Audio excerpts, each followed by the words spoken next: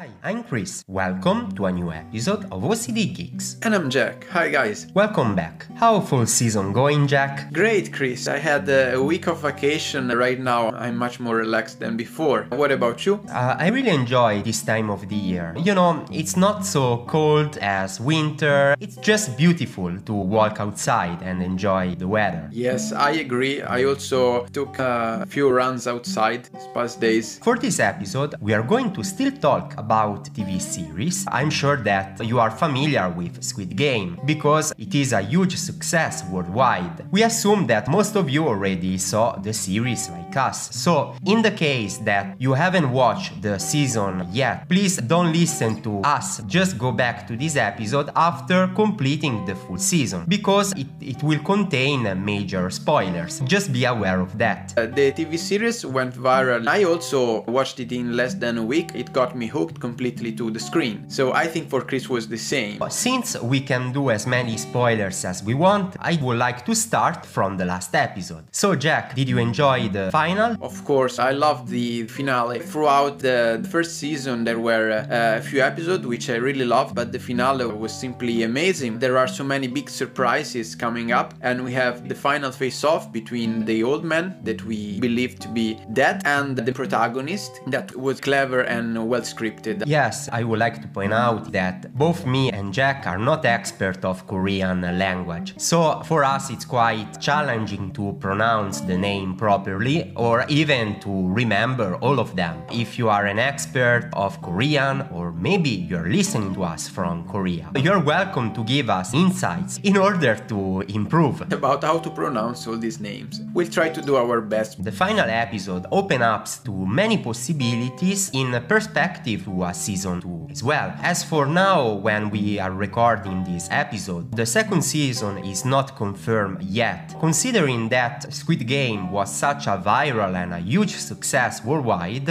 I will presume that most likely we are going to have a season 2 maybe next year. One of the winning points of this series is that there is a clash between the innocent world of our childhood with the games that so many of us played and the cruelty in the world they are projected. All the Squid Games are very cruel. At the same time, they recall precious time of our lives. The main character realizes at the end of it that the things that are really important in our lives are something that you cannot really buy. For example, the love of a significant other, the connection between parents and children, as well as friendship. For 1 year, he is not able to spend and to enjoy anything from the big prize that he won at the game. If you remember episode 1, we just saw the main character that was completely broke, but he was smiling to her daughter as well as cheerful to everyone. That is not really connected to how much money you have. Yes, I think he ended up winning a huge amount of money but being more miserable inside, not for the things that he committed, but because all the misery and cruelty that he was forced to assist to. If you think about the oppositions and the things he must endure throughout the games, I mean, his former friend that turns out to be kind of a shark doing everything to succeed, just aligning to the rules of a capitalistic society doesn't match with the character of the protagonist. If you think about it, the main character didn't kill anyone directly. The only exception was the old guy. We are going to discover that is the leader of the Squid Game. Actually, by the end of it, when he realized that Oil Nam is still alive,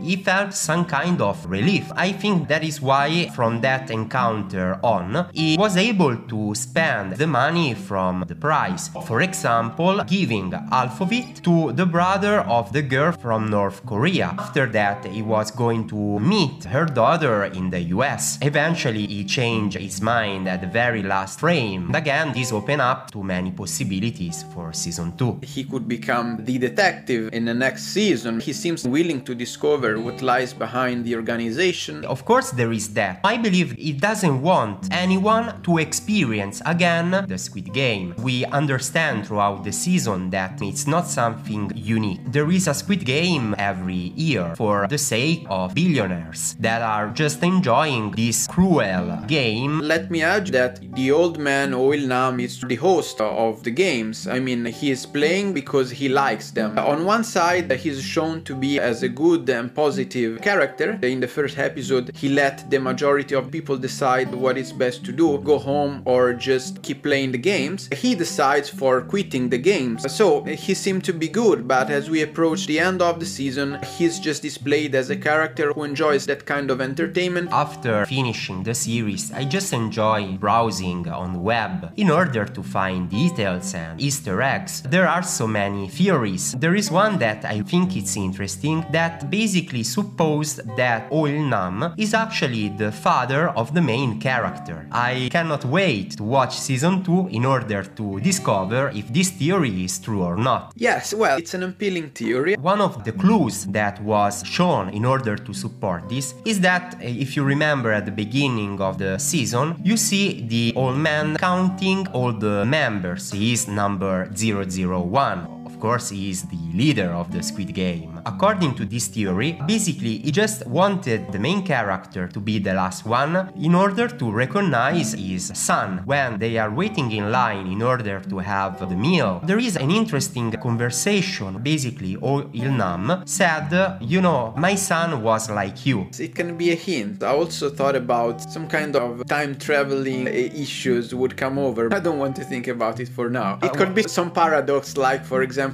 in Dark Magic, also the famous scene in which there is the ambassador of the organization who plays Die with Gi-hun in the first episode. You see the two cards, one is blue and one is red, just like in Matrix when Neo has to decide which kind of reality he wants to live in, if to discover the truth or just remain in a dreamlike society. We don't know anything about how the story will develop from now on. What is sure is that we can expect pretty much everything from a series like this. Cliffhangers were basically a standard throughout the whole series. Yes, and let me say, Chris, that Squid Game also struck me because I could reconnect to other of my favorite series. Lost because of the characterization of the protagonist, which is so accurate. I mean, we get to know and understand much of their own lives. So there is the innocent Lee, the generous Gi-hun, the clever and smart Sang-ho. Every one of them has a great story, like the characters of Lost had. We got some sneak peek of their flashbacks. I think it's quite similar. But on the other side, there is a good story. I suppose that 10 or 15 years ago, a series with a plot like this would have not been possible because considered too unrealistic. Now the times have a little bit changed. 15 years ago, we didn't have worldwide streaming services such as Netflix. Even the fact that people from pretty much all over the world were able to watch simultaneously, it's kinda one of the ingredients why the series became viral in a very short time. Yes, truly, I agree. The cinematography is really well done. Not only that, but also the music. Beside the original theme of the series, they use a lot of classical music that creates a deep contrast between the cruelty of the game and very relaxing and peaceful themes that the classical music evokes. Yes, that's totally true. It gives more suspense and tension to the happenings. You know, Chris, another thing that I want to point out is that there is the big opposition between moral and philosophical themes throughout the Squid Game. The contrast between good and evil, right or wrong. Every character has to make very tough choices. As also we can guess from the last episode, the moral aspect is very important. It's something that reconnects to True Detective, between the generosity of man and the cruelty of oneself. There is a really good mix for a successful series. It helps a lot to create a thrilling atmosphere. It's kinda like a reality show. You feel connected to some of these characters. You cheer up for one specifically. Maybe you really don't like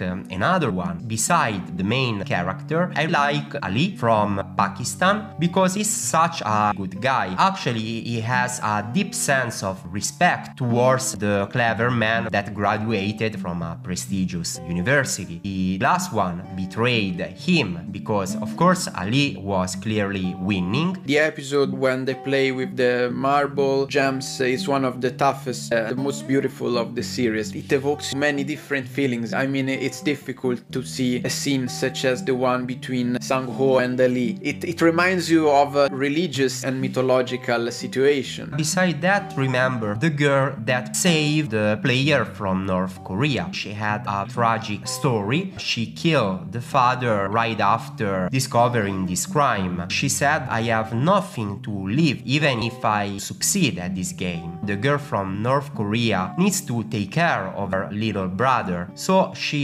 decided to rending, even if this action cost her life. The Squid Games are organized by a Sikh organization who does all for the sake of a few wealthy people. At the same time, it doesn't avoid to show some part of equality in its rules. Every character who is heavily indebted can find some kind of redemption playing the Squid Games. I mean, they are all the same and equal when they are playing. While in society there is a big disparity between rich and poor, they are all outcasts. Another thing that is interesting to point out is the role of the frontman. He is the detective's brother. In other occasions, he didn't have any doubts about killing people. Even the fact that the detective might be alive, it can be something to explore in season 2. We don't see him passing away directly. It's some kind of mystery related to the frontman. We discover from the Korean text in the files that the detective finds in the archives that basically he is the winner of the 2015 edition of Squid Game. 5 or 6 years later, he's actually the frontman. So even that can be something to explore. It's something very curious because it suggests the possibility that the player could even become part in the organization. There is some hidden reason for this. Maybe Gi-hoon could become the host, who knows? I believe that he will have a major role in order to stop the plans of this evil organization to host